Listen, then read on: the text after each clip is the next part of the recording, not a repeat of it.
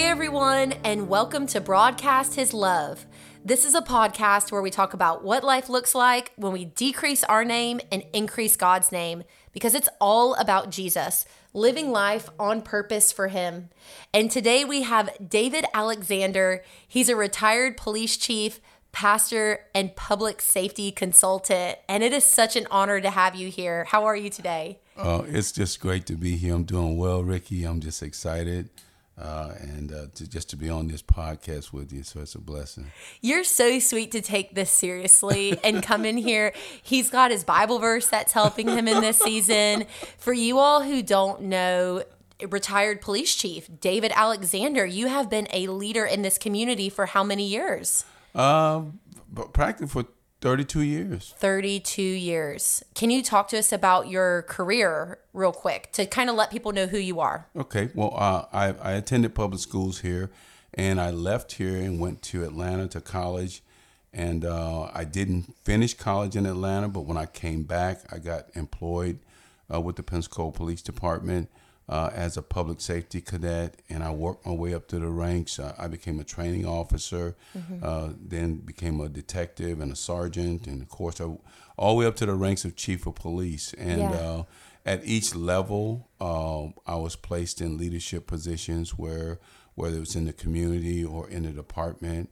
I had to be a person that people who interacted with me could trust, and that's something that's high on my list, being able to trust people, because that's a part of the foundation of a relationship, right? Mutual respect and trust. So, and that's something that just resonated in my spirit throughout my career.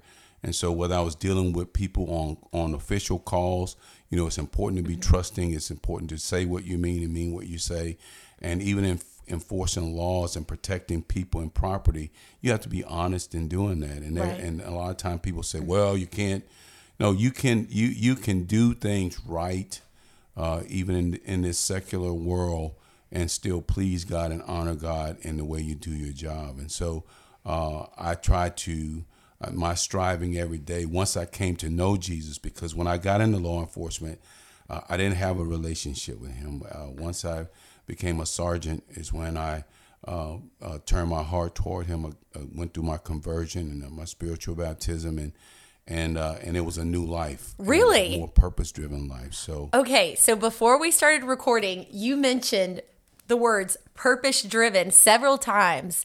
Yes. And I think everybody listening to this wants to live life on purpose. So what ignited you to have a new life? I mean, Jesus gives us a new life, and you talked about baptism, but when you just said purpose-driven, kind of, it's like, what purpose-driven? Well, I can say it like this. There's a scripture that says that we are all like sheep gone astray. And so in our own lives, we kind of grow up with an idea of what we want. And there's very little consideration about what God might want. So in law enforcement, I felt like that was my call. I still feel like that's my call, to be in law enforcement, to be a viable part of law enforcement. Yeah. But what I didn't know going in is how that was going to play out according to the kingdom plan. So, so I did a lot of the things that you would do to, as they say, to progress up the career ladder. But I had a track mind of how that success is going to look, versus there was a track that God had me on that there were going to be many successes. There was going to be successes in building relationships. So, across all different types of paradigms. So it came a time when, as a sergeant, I was frustrated, and I was really not finding the fulfillment. And that's what was the source of the frustration. You couldn't find fulfillment. I mean, I was married. I had two beautiful children. So I was actually living my childhood dream of, having my own home at that time we were getting ready to build my house that I'm living in now. Yeah. And so I was living this childhood dream of having a career, being married with two children. I mean, to the T. I mean, 2 cars. Yeah. So this is something as kids, my friends and I in the neighborhood dreamed about the life we wanted to live. And so here I am living my dream, and I'm still not happy. I'm still not complete. There's no contentment. And it wasn't the competitiveness that comes, like I played high school and college basketball, so I'm very competitive. But it wasn't the competitiveness. It was like an emptiness that was still there. So, of course, being raised in a Christian family, I know that I needed to surrender my life unto the Lord. Matter of fact, that was a discussion my wife and I had, and I pretty much told her that, look, before we get married, I'm telling you, there's a call on my life of God, and I have to answer it sooner or later. Before you got saved? Before I got saved. Whoa, that speaks to someone right now. So I was fighting. So that lets you know I was fighting the tug to surrender. Okay, I was fighting the tug to surrender. And what I was doing, and that's why, people think that you just, all you have to do is just do good and you're going to please God and you'll make it to heaven. No, you got to be good. You got to have his righteousness Amen. In you. Yeah. He said, except a man be born of both water and the spirit, you can't enter into the kingdom of heaven. So no, it's not your works that's going to get you. It's works that you'll do because of your faith. Your faith is what's going to get you in there. Yeah, Jesus. But, faith without works is dead. So I did good things. I went out and I talked to kids. I try to motivate kids to turn away from the evils of the society and seek to do that which is good. But, it wasn't good because it wasn't coming from God. It wouldn't come from the heart of God. So when I ran. I tried to avoid it, and one day he just struck me down. And all of my siblings had received salvation before I did. And I was over in Mobile. I had just spoke to a youth group at a church, and I was telling them I had this big display of all these different things that, it just kind of, it got their attention, and there was a little bit of excitement. But at the end of the day, this was, what I call myself, giving back to God. I was a tither, but I just had not repented and turned my heart towards God. And a lot of times people think that just because you go to church, just because you do all the things that on the bucket list Christians supposed to do, but if you don't have that spiritual relationship, then you're not aligning your will up with the will of God. And so, so that day, I passed out. I was also taking the promotional exam. So I passed out. I was at the home of a registered nurse who worked at Providence Hospital, which was the Gulf Coast premier cardiology hospital at that time. And I passed out in her house, and she said, when I came to, she was trying to get me to respond, and my attention was drawn to my two brothers who were standing by the phone praying. Wow. They prayed, and then they called and asked for paramedics to come, and that never left my mind. That scene never left my mind, And so my the nurse said to me, she said, "It looked like you had a massive heart attack because you turned blue in the face and you were losing your coloration." She said, and so that's why I was trying to get you out, because when I came to, she was slapping my face and blowing in my face, trying to get me to respond. How old were you? I was I think I was 40. I think I just turned 40. Okay. No, I was 38. Okay. Wow. I was 38. I was 38 years old. Oh, wow. And I had this thing in my mind that when I felt like the world was going to come to an end, that all I had to do was repent and I would go to heaven, because, Jesus is coming back. He's coming back for a ready church without a spot or wrinkle. So I was playing on the edge. I was using the fact that I'm saying I was in my mind, I think subconsciously that's the way it was, is I was playing a game of Russian roulette, counting on being able to repent and turn to God on my deathbed rather than surrendering my life to him where he can use me while I'm able. So, that proved that day that strategy was not going to work, because the nurse told me that we lost you. She said, you began to lose color, which means that you were gone. So when I came to and my attention was drawn to the two ministers praying, who happened to be my younger brothers, it kind of, when I circle back around to that was a God thing. He's getting your attention. And so from that point on, I became seriously concerned about my soul.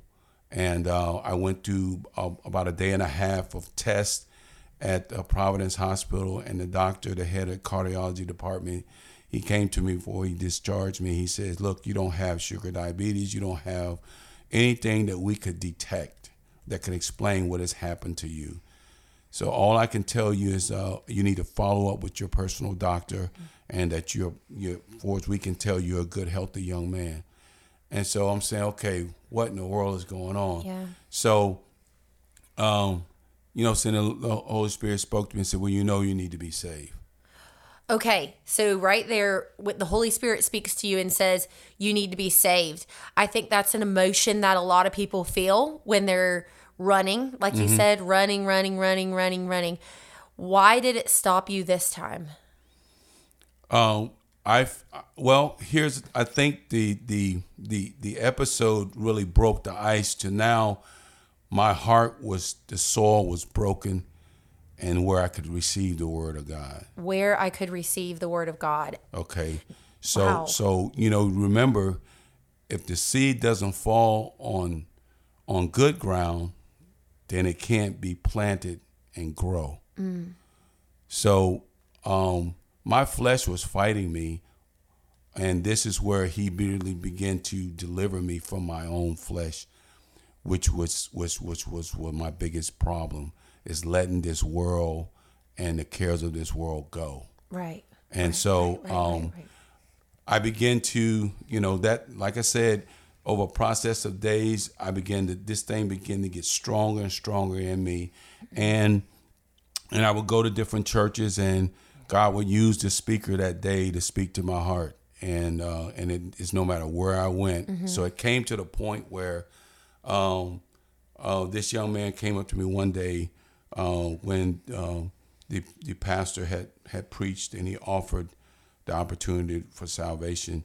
And this guy walked up to me and he says, hey, man, the Holy Spirit just told me that today is the day. Yeah. And the next thing I knew, I stood up, and I'm going to tell you something that's funny. Yeah. When you go in a church and the ushers help you to be seated. Yes. I didn't like being put to the front of the church. I don't either. I don't now. I mean, I do because we're late, but yeah.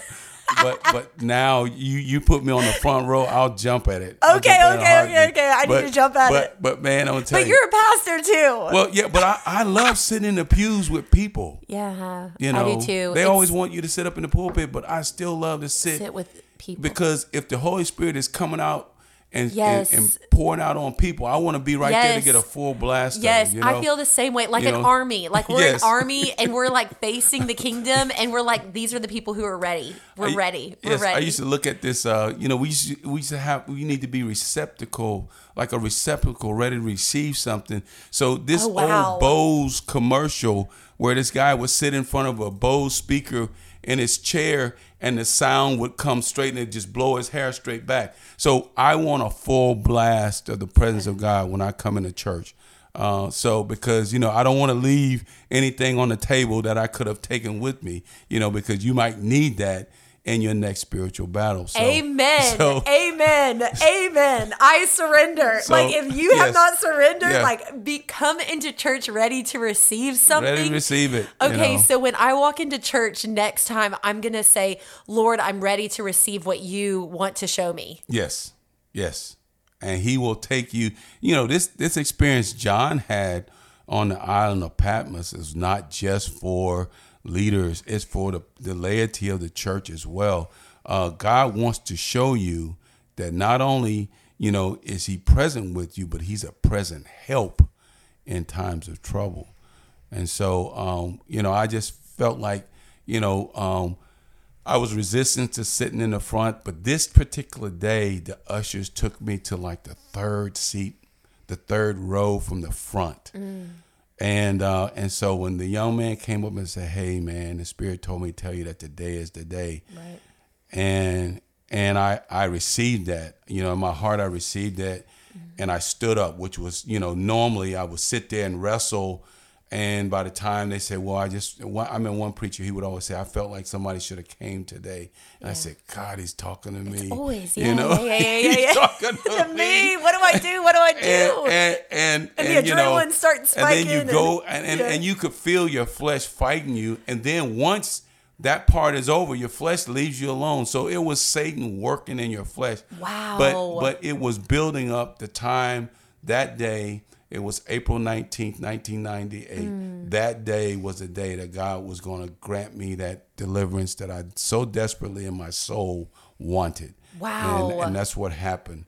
I began to, all of those demonic forces that was just kind of being a barrier or the distraction from me really seeking the Lord with my whole heart, they began to peel away. Every time I took a step toward the front of that church, it just those forces were no longer.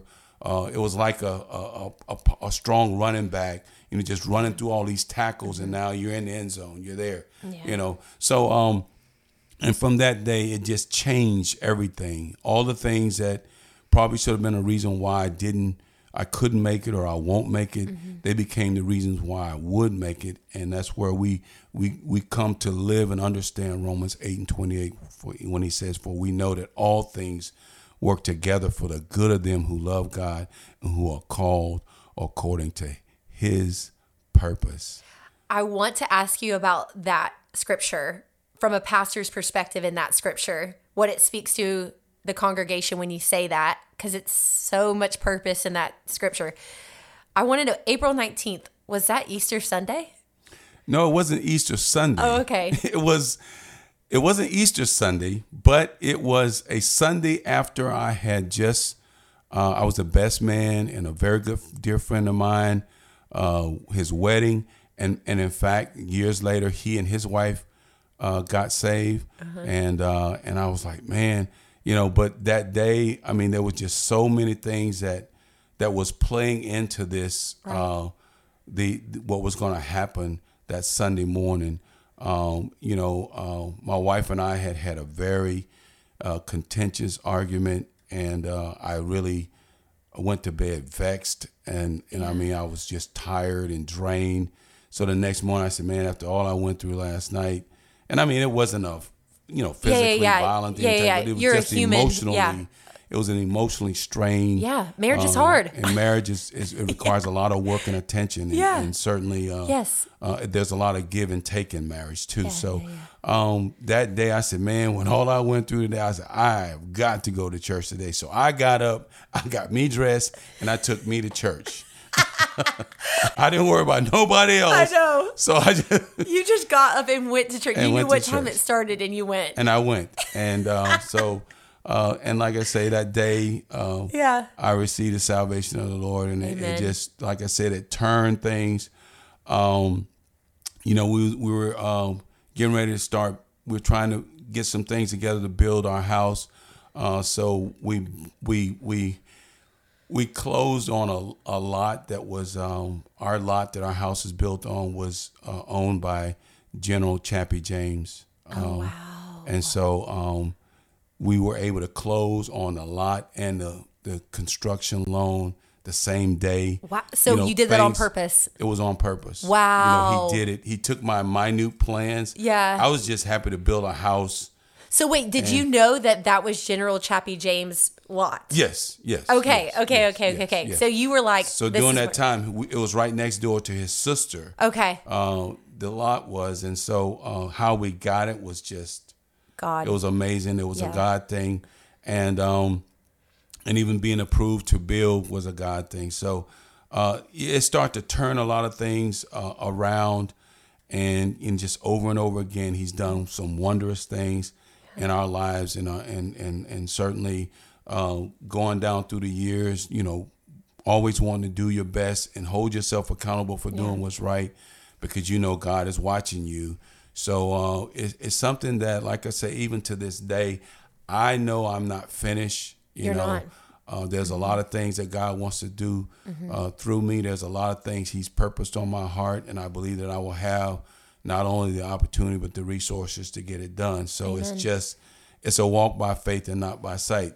And the more things don't look like what He has put in my passion to do, I know it's a God thing, because once He manifests it, it's not that man should get credit for it. Amen. It's that you give credit to God. So my life has been a journey, and that's why the newly adopted my favorite verse is John 3:16. Right. For God so loved the world that He gave His only begotten Son, that whosoever, not whosoever, but whosoever believeth in Him should not perish but have everlasting life. I don't care if you read it, you sing it, you play it on a musical instrument, it still have that same awesome spiritual connection with me. Wow. Now, the one I've adopted in the recent weeks, I heard somebody during a memorial service say it, and I went and I looked at it, and it looked like it just stuck to the wall of my heart like a magnet. That's good. And it's 1 Thessalonians 4, 11 and 12, and it says, "And that ye study to be quiet, and to do your own business, and to work with your own hands as we commanded you, that ye may walk honestly toward them that are without, and that ye may have lack of nothing." So that means taking care of God's business.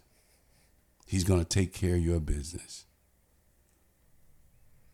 Wow. I think when you say to be still and be quiet in a time where we live in a world that the next time we get a new job, we post it on social media. Mm-hmm. And I'm not saying that's a sin at all. I'm just trying to paint the picture of living a quiet life doesn't look like the world. Well, it's not a quiet in sense, it's a spiritual quiet. It says study to be quiet. And sometimes think about it. In the political arena, in the keeping up with the Joneses, there's a lot of chaotic noise that'll cause you to miss messages that God is trying to get you to, or things that God is trying to get you to spiritually see. And so we have to learn, we have to study to be quiet so that we can hear Him. He says, "My sheep, they hear my voice, and the voice of a stranger they will not hear." So that means we have to be very, it's kind of like when my children were young, especially my daughter, we had this technology. And of course, with my son, they're 5 years apart. It was an enhanced technology, and they were monitors that you could have in their room where you could hear them. And even being asleep, subconsciously, you could hear the slightest whimper from my daughter. And then, of course, with my son, every time he smacked his lips or whatever he did, we heard it. And I mean, my eyes were peeled wide open, and I go from I was asleep until I'm wide awake. And I'm paying attention. And so God speaks to us. He speaks to us through His Spirit in a quiet spirit. That's why the solemnness of music, it's a quiet spirit. And it's not, He's not going to raise His voice above the noise. Amen. We have to be quiet to hear Him. Wow. And when He speaks to us, His voice is loud within us spiritually, because we're quiet enough to hear Him. Yeah. But nobody else, those that are without, can't hear Him. Right. So that's why we have to learn. And that's something, no matter how old you get, you're going to learn more and more what it's like to be whom God wants you to be, and work at that daily. So, Paul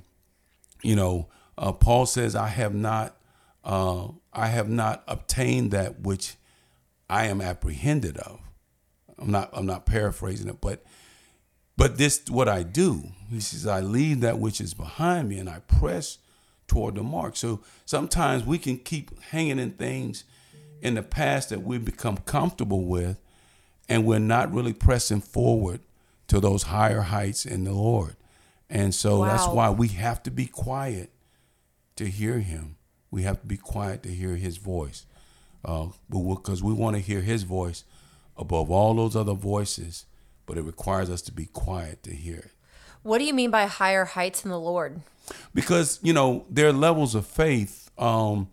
He says that you got to add to your faith those godlike characteristics. Okay. That's going to take you to levels of faith that, a person just learning how to try to live a godly life is not going to understand. Okay. The Bible talks about, feeding off of milk, in a childhood stage of your salvation. But there's some demonic forces out there where you need to be spiritually mature when you're facing those, or else you're gonna faint. Amen. You're gonna fall. You're gonna fall, and he hasn't given us the spirit of fear. Yep. Amen. But of power and love and power and of a sound mind. How do you get a sound mind? How? By hearing God's voice. And when you study his word, you're gonna know his voice, because his voice is not going to contradict his word. Okay, I want to share this with you, and then I want to ask you about a mustard seed, because I don't know. When you were saying that, it's like a mustard seed grows. Yes. Faith is small as a mustard seed. And then we're going to go back to Romans 8:28. People are like, you're not a good interview. You can't talk right, whatever. But God is good. Okay, so these are my anchor verses, and I got this from a book by Mark Batterson called Do It for a Day. If God is for us, who can be against us? Mm-hmm. And this is when something is bad. I'm mentally, even driving in the car, my brain's I get sad, or, yes. It's just oh man, how God, how do you keep going on? And in faith, if God is for us, who can be against us? And then he who is in you is greater than he who is in the world. Mm-hmm. Another verse, I can do all things through Christ who strengthens me. And then this last one, all things work together for the good of those who love God and are called according to his purpose. And I want to know, as a pastor, when you read that verse, because I know you read that verse to your congregation, what happens to your heart? Well, one of the things is that my heart, it's kind of like when you watch a documentary and there's a narrative, but with the narrative, there's a picture, there's a movie, there's small snippets and snips of. So my mind scrolls back to incidents, whereas I thought this was going to be my demise. I thought this was going to destroy me.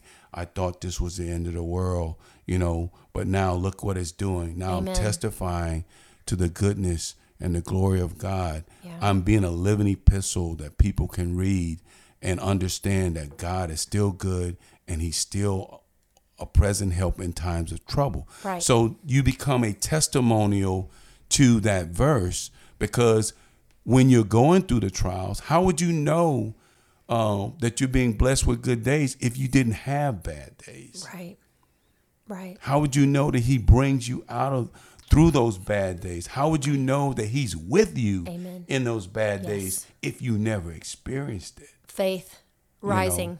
That's right. Higher heights the works in of the faith. Lord. That's right. Those are works of faith, because going through, not to mention going through cancer or terminal illness with relatives. Right. And so, these are things that can shake you in your faith. Yes. But you, at the end of the day, and I'm not saying that, you got to say, what is the purpose?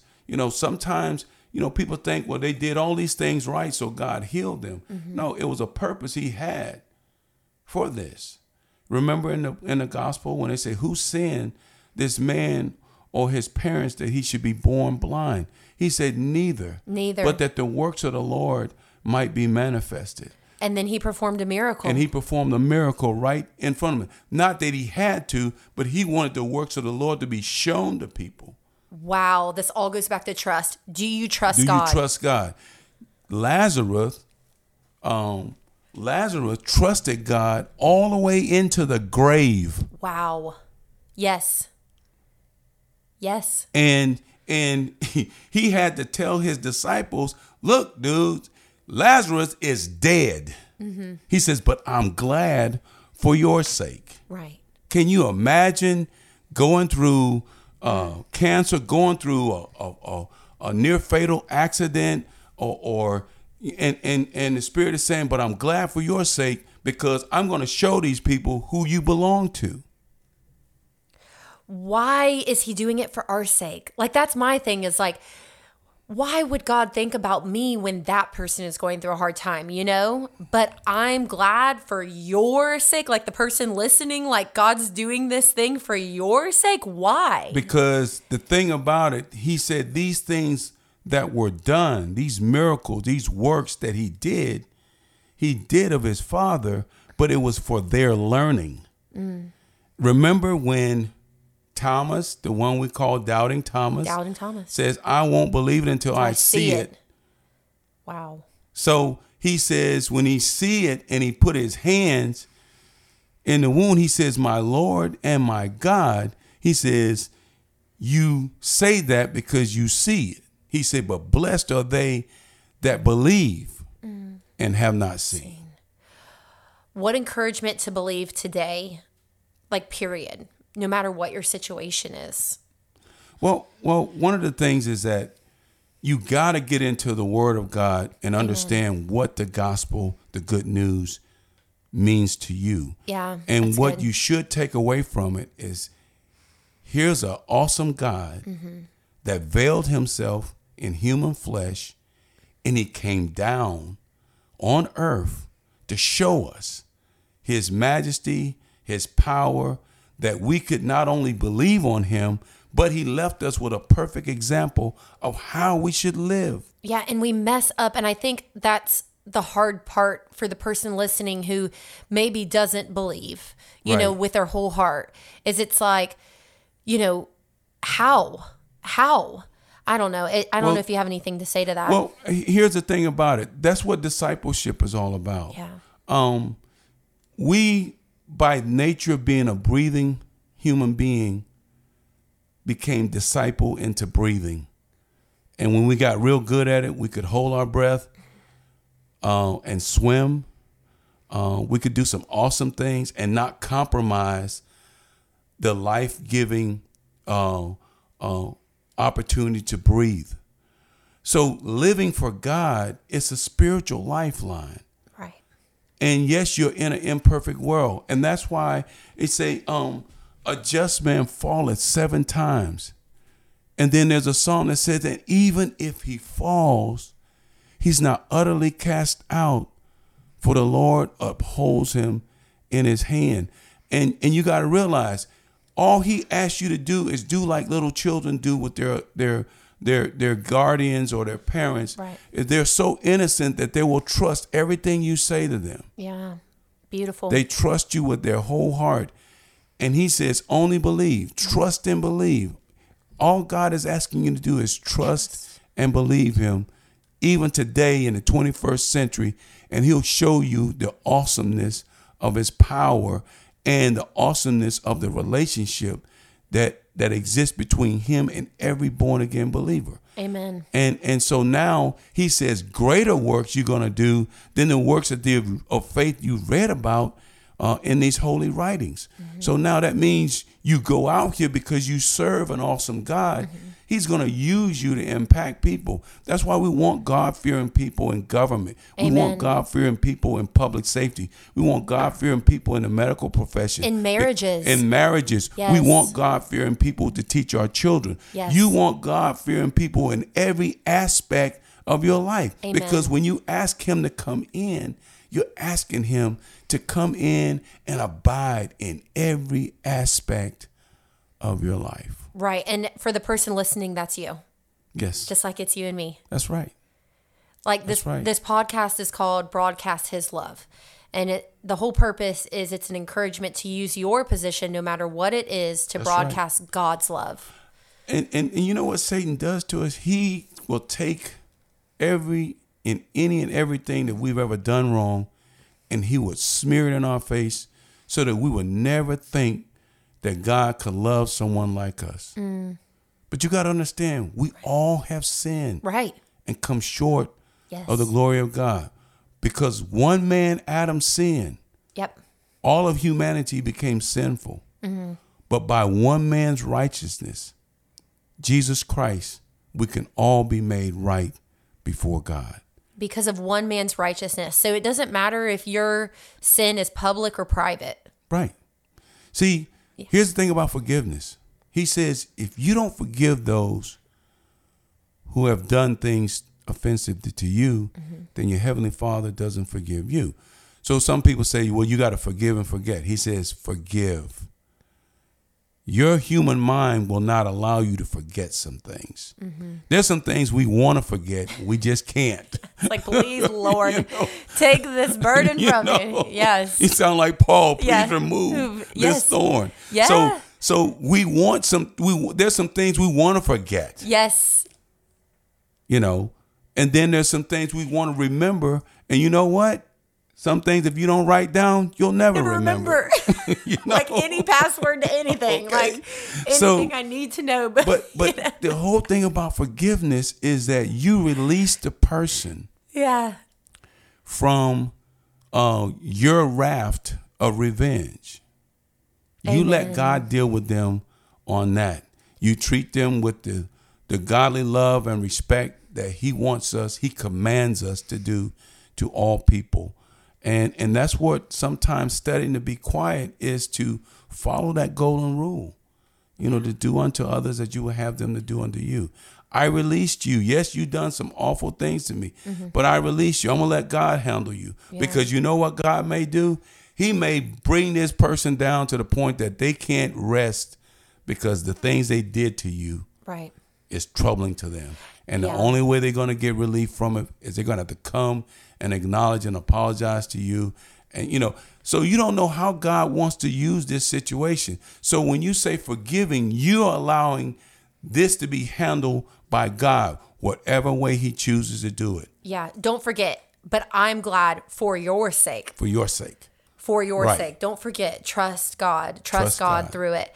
And I want to ask you this question. You've used a lot of good words. Repent is such a Yes. big word, and it's in the Bible, and you Yes. read it and you're like, repent? Like, what?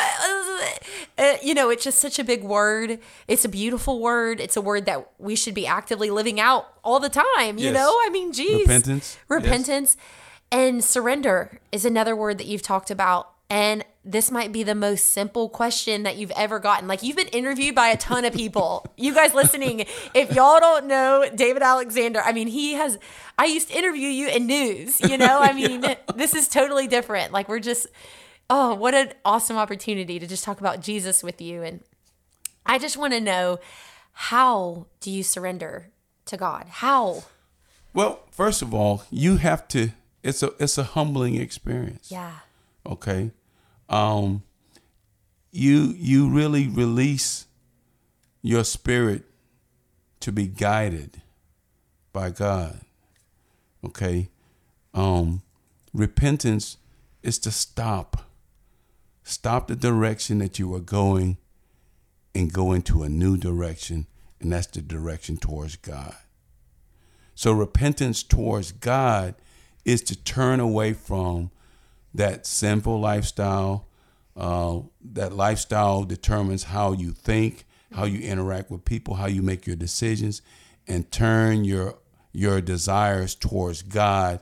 So now he gives you how you should think, how you should handle other people, as well as how you should handle yourself. Wow.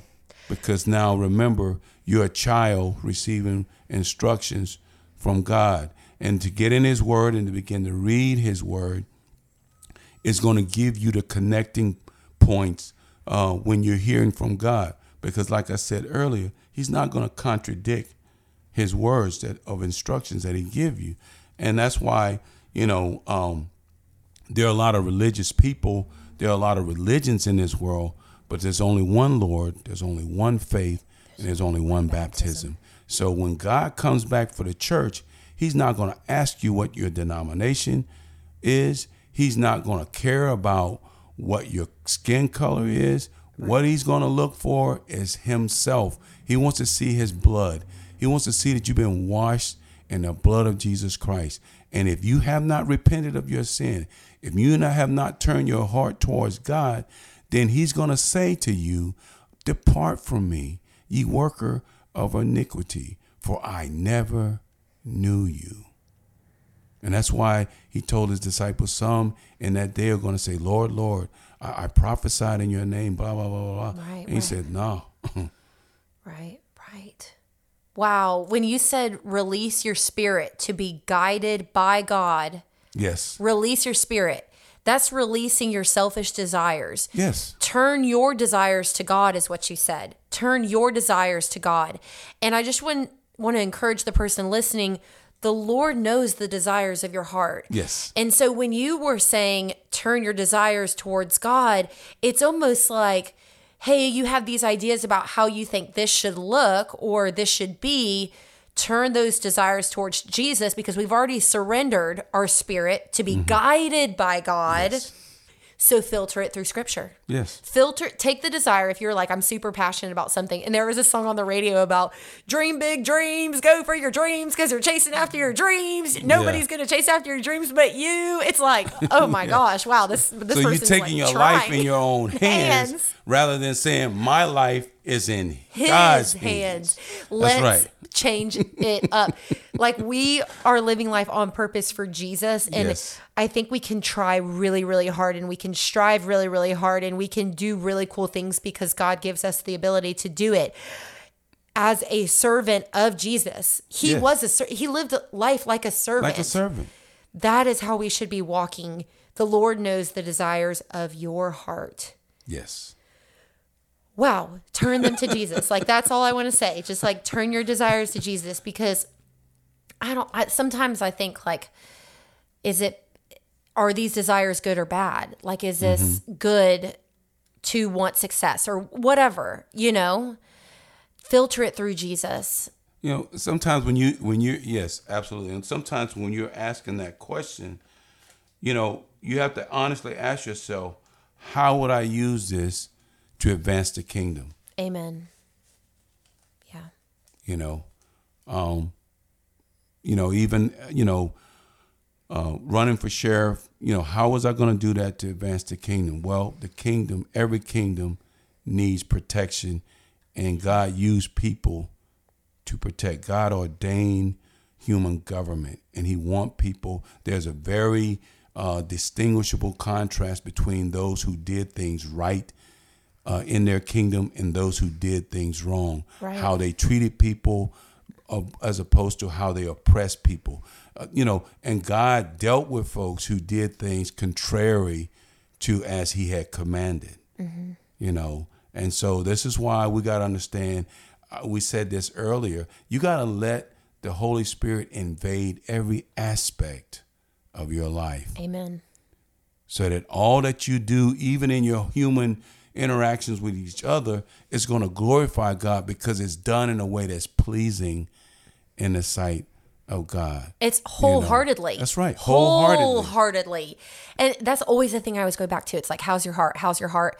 The last thing I wanted to just mention was every knee will bow and every tongue will confess that Jesus is Lord. So if you're praying for someone, I just want to encourage someone listening. If you're praying for someone or just while you were listening to this conversation, someone's name popped up in your mind, just remember that. Yes. Maybe it's yourself. You don't don't know. You don't need to know all the details of why the Holy Spirit puts in your spirit to pray for someone. You don't need to know the details. Sometimes your mind can't comprehend or handle the severity of what you're praying for. Right. But we pray knowing that when we ask God for his divine intervention on someone's behalf, that's intercessory prayer, and we know that God hears us, especially when we have a relationship with him.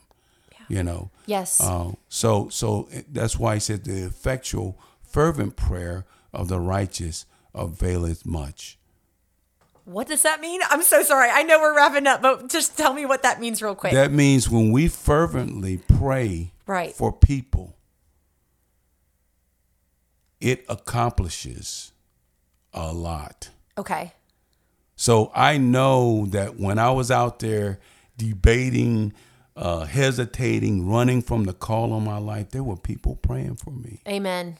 Yeah, I was for sure. You know, and when we can talk to people in society, no matter how bad of a position they may be in, or how bad of a person they are, you know, when you really genuinely say, hey, you know what?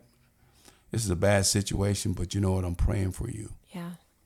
You know, just like law enforcement and first responders like to hear the fact that there's somebody out there praying for them, praying for their protection, praying for their safety and their deliverance out of situations.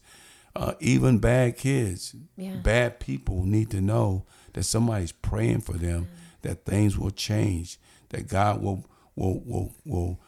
through their situations and circumstances, they will surrender themselves to the Lord. Amen. You know, and sometimes they've heard that before. I want to tell you something before you leave. Yeah. I was involved in an accident, and this accident, out of all the accidents I've been in, this was one of the most devastating. It was one of the ones that I dreaded. Mm-hmm. And the Lord touched the heart of a lady that actually witnessed the wreck. And she came up to me, and I mean, I guess to other people I just looked like I was cool, calm, and collected, but inside I was just falling apart because the thing that I feared most had just happened. So the lady says, hey, the Holy Spirit told me to come pray for you. I saw everything, and he wanted me to let you know everything's going to be all right. Do you mind if I pray for you? I said, please. So she prayed, and I'm going to tell you something. I have not seen her since that day. Wow. I sent a thank you card to the address that was listed on the report, and I'm telling you, it came back returned to sender. Wow. So the scripture says, beware when entertaining strangers, for many have entertained angels unaware. Wow. So it goes back to what she said. She said she obeyed the Holy Spirit, and that the Holy Spirit said I was going to be all right. And she prayed. Simple. And we can be that for other people, you know? Right. That's so wild. I never got a chance to go. I thanked her then, but my gratitude was so even much greater because I said to myself, man, do you know how many people would have sat there and said, huh? Yeah. The Holy Spirit is speaking to you and you're saying, what? Do what? You know, and I mean, is it really the Holy Spirit? Yeah. Well, I was a black guy. She was a white lady. Yeah. So imagine what could have crossed her mind. I'm in a bad neighborhood. Yeah. And now you want me to go pray for this guy? Somebody might rob me or whatever. You know, she was obedient. She was obedient. Okay. Yep. And I'm telling you, I've had experiences where God would say, do that. And I was like, and he did it to me. I know twice, if not more times. But I remember one guy, it was crazy because this guy, when he saw me, you know, and I hesitated, and it happened again. I was instant the next time. But the first time, I was like, he says, feed him. I was like, what? Yeah. Feed him? And I'm looking at him, and I'm like, with what? So you gonna bring manna? So I said, what? And so then I had to go over to Suter and pick up my son. Yeah. And so I said, well, but I felt under conviction. So I went to this place and I said, they said, what do you want? I said, lady, I'm just trying to feed a hungry man that's homeless. I said, just fix the plate. I don't care what you put on it. Yeah. She said, well, you got to tell me. I said, listen, he's hungry. Yeah. Feed him. Feed him. Anything. You know, I'm going to pay for it. Feed him. A hot dog. So I get this plate. It's so full that you couldn't hardly close the lid. So I rushes over to East Pensacola Heights and pick up my son. Yeah. And I get him, and he's in the car. He says, Dad, where we going? Yeah. And I'm riding down the streets looking for this guy, because now I'm like, oh my God, I can't find him. Yeah. You're like, So did I miss the call of God? Oh God, I said, I'm in trouble now, Yeah. And when I see his buggy at a store, and I go in the store, and I said, man, I've been looking for you. He said, you been looking for me? So he's looking at me like, this guy is weird. This guy's weirder than I am, asking you for food. He said, you look like my brother David. I said, stop. I said, I look like your brother David. He said, yeah. I said, well, my name is David. I said, yeah, I am your brother. Amen. So I am my brother's keeper. So I said, oh my God. I said, man, I got some food for you. It's out in the car. I just want you to come out so I can get it. So he was trying to find, so I said, well, get you something to drink. Yeah. And so he got these 2 liters of soda, and I went up and I paid for it. I said, come on out here and get this plate, man. So he said, this is for me. He said, man, you look just like my brother David. And I said, I am your brother David. Because the Holy Spirit is confirming all of this. So I said, wow. So my son is looking at me like, what is happening, Dad? Dad, you know him? I said, no, son. I don't know to this day what his name is. It's the Holy Spirit. He's all in this. So the next time that happened to me, I was instant. I didn't even hesitate. Yeah. Amen. So that's why I say God invades all aspects of your life when you yield yourself to him completely. And I challenge you to do is let the Holy Spirit, the living word, have free course in your life. Amen. Amen. I mean, I want to ask you, is there anything else you want to share? But I mean, is there anything else? That's the last question a reporter is going to ask someone. Ricky, is there anything else? We could be here all day. So I know. I'll say this. I'll be more than happy to come back and talk anytime. Oh my goodness. But I'm just excited about the future and what God will use me to do. So, amen. And I certainly appreciate you allowing me this space and time on your podcast. Are you kidding me? I am so geeked out. I think this is awesome. You've been a public official in town for 32 years, and you have come on this podcast and just been so nice, so professional, and you're a pastor now, which I love that. So what church are you a pastor of? Jesus Holy Tabernacle. We're at 7128 Spanish Trail Road. Okay. And actually, I started pastoring before I even retired. Really? Yes. I didn't know that. Yes. That's great. Well, if y'all are wanting to go to church and you're in Pensacola, come on down. Yes, absolutely. We love visitors. We love on people like God loves on us. Amen. Amen. Well, at the end of every podcast, we always pray, Father, decrease us Lord. And increase you. In Jesus' name I pray. In Jesus' name. Amen. Amen. Awesome.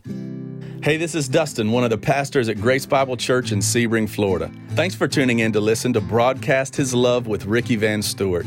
I hope you will also consider joining us on our podcast as well. Our hope is to encourage you, inspire you, and compel you towards a closer walk with Jesus and one another. You can find us on every platform where podcasts are offered by simply searching for Grace Bible Church Sebring. Again, this is Pastor Dustin, and I hope to get to connect with you very soon. Hey, this is Mark Stockland, pastor and CEO for Haiti Bible Mission in Jeremy, Haiti. If you'd like to follow along with what we're doing in Jeremy, Haiti, you can check us out at HaitiBibleMission.org. You can also follow us on Facebook and Instagram. We'd love to get you guys connected with what we're doing in Jeremy, Haiti, and how you can partner with us to live the difference, to help empower leaders to transform communities. God bless you guys, and have a great day. Hi, y'all. This is Nan Charland, the owner of the Laurel Oak Inn Bed and Breakfast in Gainesville, Florida. You can find the Laurel Oak Inn on the internet at laureloakinn.com or Facebook and Instagram, Laurel Oak Inn. Until we meet you in person, we certainly hope you're enjoying life to its fullest.